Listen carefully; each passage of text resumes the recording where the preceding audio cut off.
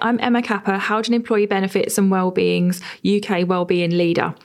In this episode, we're focusing on supporting women's health in the workplace, including what men can do to help and how to normalise the conversation. I'm joined by Leo Savage, Global Wellbeing Consultant from Howden Employee Benefits and Wellbeing. Our benefits design research with Reba suggested that 88% of employers are looking to provide menopause support and include women's health issues within their employee benefits strategy. To set themselves apart from their competitors, employers are looking to personalise benefits and offer gender-related healthcare benefits. More than ever, employees are expecting treatment quicker, and celebrities such as Davina McCall are normalising speaking about women-related health issues. We recognise that men and women's health needs differ, and there are some conditions and diseases which are more prevalent depending on their cisgender. This is the gender that individuals were assigned at birth. It is these conditions affecting women that we'll be focusing on today. Women make up around half the world's population, so it's no surprise that women's health is and should be a high priority in any employer's wellbeing policy.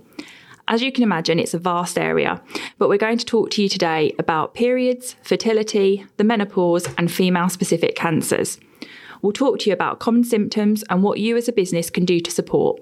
We'll also touch on what men can do specifically to help and how together we can break down barriers to talking about this. Leo, from your experience, what can businesses do to support their female employees here? Hi, Emma. Thanks for having me. And I think it's a great topic we're talking about today, and I think it's really important. I think as ever, when employers are looking at improving the way they communicate about issues and improving the awareness of certain topics in the workplace, we need to look at how they're communicating those issues and how easy it is to access the information. More than ever, I think meeting people where they're at and understanding their needs, listening to them, knowing what their employees are looking for in their health and knowing what issues that they're currently going through is only going to make the support more relevant that they're receiving. Just moving back to that communication piece, I think the number one way to increase engagement of any kind of incentive or any kind of support is by whether it's emails or mail shots or workplace or even posters, going back to the basics, anything that can increase the awareness and make it easier for people to see in their day-to-day what they're potentially going through and where the support is, it will make it a lot more accessible for them to receive the help. It's something that is done really well here at Howden. I know that we've got digital screens throughout the whole office, and even in the toilets, men's and women's, and even the disabled toilets. There's always posters around the coming days, whether it's the Wellbeing Day or the Mental Health Days or World Menopause Days, those kind of things. There's always awareness, which is really accessible for us. We're always made to know what benefits are available and what free accessible support there is for us. So when people are at work, there's always an intention to be able to focus on your job and be as productive as possible. But undoubtedly, there's going to be personal issues or challenges that you might be experiencing that can take that focus away. So I think when we're looking at communications and we're looking at making information as accessible as possible, as an employer, we need to look at how can we make that as easy as possible without any friction and without employees having to search and kind of look for the information that they need. It needs to be right in front of them, and it needs to be something that doesn't take a long time to look into, but it also doesn't take a long time to access if they need the support that's available for them. So I know I've touched a lot about awareness and communications and making things a lot more accessible. And I know one direct way for employees to do that is the closest point of contact in the workplace, which is typically line managers and people that are working above them. I know you've got a lot of experience in that area, Emma, so it would be great to hear your thoughts on what you think about that. Yeah, absolutely. I've been a line manager for probably as long as I can remember. So from when it comes to line manager training, I think you cannot underestimate the importance of line managers and the role that they play in working with the employees that they support and the wider business as well. They're best placed in most cases to kind of offer that direct one-on-one support to those individuals that report to them, but also support the wider business goals and how to drive things forward. So absolutely, investing in line manager training should be on the, very near the top of everyone's wellbeing agenda, and making sure that they have the skills and the knowledge of how to not only deal with conversations, but where to signpost people to as well. That's always a common theme that comes up when I'm in conversations with clients. And I guess it's the same for you as well, that they're always kind of, how can we make things easier? How do we help our people? And a lot of that starts and stops with a line manager. Yeah, and I think just touching on that point, whether it's I don't know, societies or newsletters or just various different groups that the line managers or even employees can kind of group people towards. Anything that makes it easier to have the conversation between individuals. And I think it's important to say also that not everyone's going to be in a position or want to feel comfortable about talking about their health issues or anything that's happening to them in the workplace. And that's absolutely fine. They need to just be made aware of the support that's available and not feel forced or pressured at all to open up. It's definitely a choice and not something that's compulsory in the workplace. Absolutely. And that's just something that I thought was important to state, but there's never an obligation. It's always just an opportunity. And I think if managers or just employees or businesses as a whole can create opportunities for people to receive support, that's all it is, just opportunities to receive support, then their job is almost done. It's not completely done because there's other things that they need to do, but you're creating a culture and you're creating a workplace that enables people to take care of themselves and make positive steps towards their health, as opposed to creating a culture of forcing people to open up and address things they don't want to in the workplace. It's creating a safe space, isn't it? A place where people feel comfortable to share or not to share, depending on what their experience is and what they do or don't want to discuss. Yeah, absolutely. And I think there's been cases here, I know, in Howden where you do have cases where people are willing to share their experiences within various different issues or challenges that they've experienced in their personal life. And although that might not force people to open up, or in this case, whether it's women going through the menopause or fertility issues or ovarian cancer or the different kind of challenges they might experience, if you have individuals that are comfortable to talk about those things and their experience within them and what they're going through or what they have gone through, or even talking about your experiences as a partner to someone going through that, I think that definitely leaves people in that room or hearing that conversation with a bit more of a sense of awareness and maybe a bit more comfortable to speak about that with their friends or colleagues, not inside the workplace, or maybe over a drink after work or in a social situation. Absolutely. So I know we've touched a lot on the ways that employers can support people and the best ways to do that, whether it's through line management or communications or groups and societies. But it'll be great to give the listeners a bit more of an overview of women's health conditions and how prevalent they actually are in the workplace and in the UK as a whole. Absolutely. So let's start with periods. So the average monthly cycle, as I'm sure all of the female listeners listening will understand, is around 28 days. Most women experience periods from around 12 to 45 to 55 years old. The actual average age for women in the UK to reach the menopause is 51. When it comes to practical tips, offering sanitary products in the bathroom, sanitary bins in every cubicle, breakout areas where people can go if they need to and if they just need to have a bit of a break or a stretch out, and working from home and offering that flexibility is a great idea and something that's relatively easy for the majority of businesses to put in place. And I know that's the first point or the first condition that we're talking about, but I think from a male perspective, it's really interesting because those practical tips that you've just said aren't necessarily at the forefront of our minds. And even with the sanitary products in the bathrooms and the bins in every cubicle, it's not something that we think about. We're not necessarily in tune with a 28-day cycle that we're thinking about every single month, and we're not thinking around where we're going to put these products. And typically, periods are private issues and they're kept very personal, and people don't want to state when they're on them or make it known that I'm on my period or something's happening down there.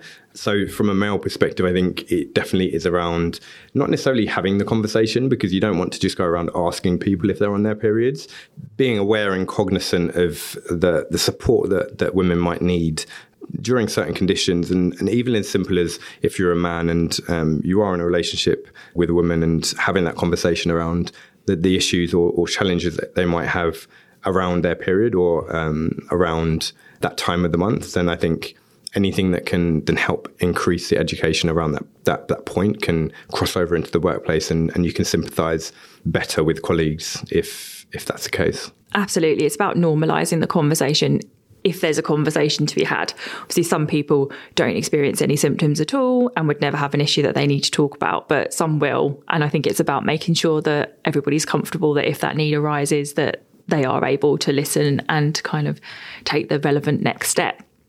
So menopause. Again, like periods, all women will go through it. Interestingly, the menopause actually refers to a single point when a woman hasn't had a period in 12 months. Thanks to increased global awareness through World Menopause Day and several high-profile celebrities talking very candidly about this topic, conversations around this are becoming more and more normalised. However, there's certainly more that businesses and line managers can do here to support all women. The symptoms can be seriously debilitating and can make it almost impossible to function in the workplace. For example, lack of sleep, brain fog, cognitive issues, anxiety, mood swings, and hot flushes. This is going to happen to all women, and we want to explore what businesses can do here. I read a statistic earlier where 1 million women have left the workplace due to menopause symptoms. We obviously don't want to lose these women from the workplace. So, Leah, have you got any suggestions for the listeners today on what they can do? Well, yeah, for everyone listening, and especially those people leaders and the HR leaders in organisations, because we are getting more and more requests around how we can address menopause in the workplace, how we can support the women's needs, and what employers can do to help their people. And I think there's varying different ways that's being implemented, whether it's paid leave or looking at flexible working or even working in cooler parts of the office and supporting with appointments being made. There's always steps to be made. And I think the most important thing when it comes to employers intervening and supporting is just listening to the employees firstly, and then supporting in a way that's relevant to them, as opposed to just thinking the world is doing this to address menopause, let's do it too. I think listening to the employees and then understanding what would help them the most and what issues they're facing that can be realistically helped, because obviously we can't, as an employer, you can't do absolutely everything for everyone, but you can do things that can make people's lives easier. Absolutely. And keeping it on the agenda as well. It's not something that you can do once and then you don't need to repeat again. It's something that the women that are approaching menopausal ages changes every year. It needs to stay on the agenda and be a big focus of any workplace wellbeing strategy. Absolutely. So fertility. Obviously, this doesn't just affect women, but today we're going to focus on the impact on them. An estimated 3.5 million people experience fertility issues, and the difficulties that some women face around conceiving, fertility treatment, IVF, adoption, and all the associated symptoms and stressors can be very debilitating. The psychological impact of this is enormous, and an impact on performance in the workplace is inevitable. Is there anything that you, Leo, can think of to support businesses here that they can do? I think I know we're talking around women's health and isolating the issue towards that. I think given the topic of fertility and how that addresses a couple typically, I think when we're looking at support mechanisms and the stresses that people are faced under, whether it's anxiety or lack of sleep or varying different psychological issues, we can look at not only looking at the person who is physically going through the changes and the challenges with their body, but looking at their partner and ways that we can offer, whether it's partnership counselling or addressing appointments needing to be made, or even signposting to support that is available to them. Anything that can look at halving the burden as opposed to allowing one person to kind of deal with it themselves. Yeah, that's a really good point, because it isn't just going to be women that need to attend those appointments. They'll obviously want the support of their partner there as well. So I think it's really important for businesses to recognise that and to maybe make that part of a leave policy or something like that to kind of allow that sort of flexibility. Exactly. So there's 3 more common female cancers: breast cancer, cervical cancer, and ovarian cancer. So according to the NHS, breast cancer is the most common type of cancer in the UK. The most common. Most women diagnosed are over 50, and around 1 in 8 women are diagnosed during their lifetime. If detected early, breast cancer has a good survival rate, so it's really important that women are checking their breasts for lumps, changes, swelling or rashes. Breast Cancer Awareness Month is in October, and the more things that businesses can do to remind people of that, the better. Leo, can you think of anything that might be useful for businesses to put in place around that? Well, I think because it's such a widespread issue and it affects so many people, I think just the awareness piece is huge here with the cancers, and just making sure that we're always talking about it. We're always making it present within the office and within the workplace, whether that's online through workplace groups, through email, through Teams, or even offline in posters, like we were saying earlier, in the toilets, in the kitchen, through the digital forms on the TV, just always in a normalised way, not in your face, but making sure that people are aware that they know what the issues are, so they understand the symptoms and what happens to their body during whether it's breast cancer, cervical cancer or ovarian cancer, and knowing what support is in place from their employer to them as an employee. Definitely. And I think it's things like, so with cervical cancer, for example, I've seen signs in offices around, don't forget to attend your screening and your smear test. And it's just, it's the reminder at the right time that sticks with people and will prevent people from becoming seriously unwell and catching things early.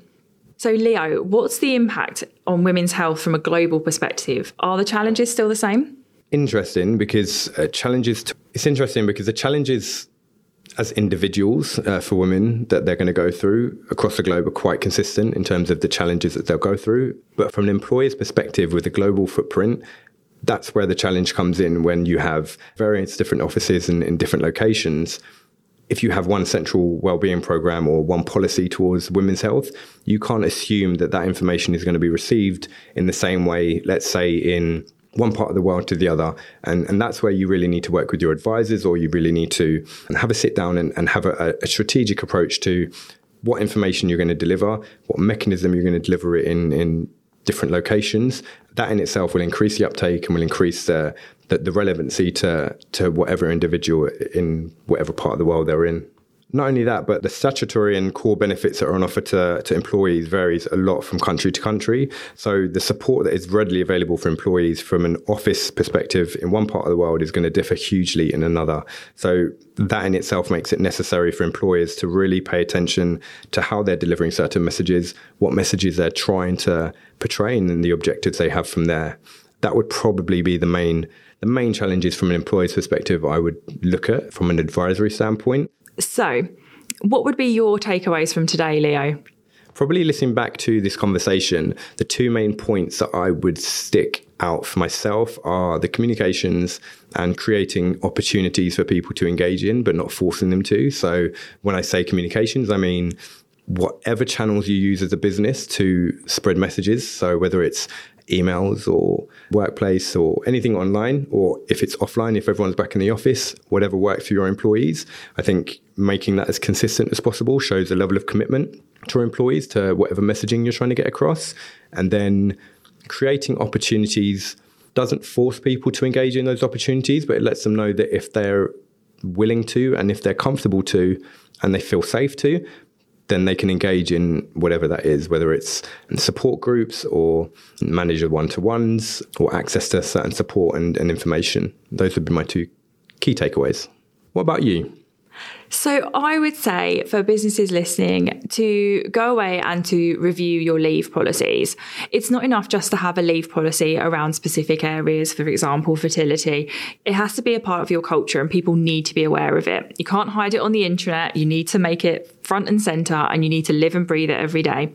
This is one of the most important points that you should take away from this session. Another one would be, in terms of looking at your leave policy, what should it include? So a good policy should include advice and signposting, wellbeing support, possibly diagnostic support and treatment, and details on the cost to the employee, or in some cases, some businesses may be willing to either fund the treatment themselves or to look at the insurances that are available. When looking at your benefits, it's important to look at not just the insurance that you've taken out, but also the added value benefits that those policies provide. For example, have you got access to an employee assistance program that may provide someone with some light touch support from a psychological point of view embedded with one of your insurances? Do you offer wellbeing days? Can you consider this as a business? That would be quite an effective tool for individuals suffering from any of the conditions that we've spoken about today or any of the others, because it would give people that flexibility to be able to take some time off if they need to without going into too much detail about what the reason of it is or the rationale behind that day. They can take it as a wellbeing day and get the time and the space that they might need. Thanks everyone for listening. If you'd like any further advice or support whilst navigating this in the workplace, please reach out or review our Women's Health Guide. Let's normalise the conversation together and review those leave policies. Thanks Leo for your time and coming along to talk with me today about the topic. We hope you've enjoyed the content covered in this episode. If you've got any questions or would like to learn more about what's been covered, we'd love to hear from you. Please feel free to contact us or contact us through LinkedIn.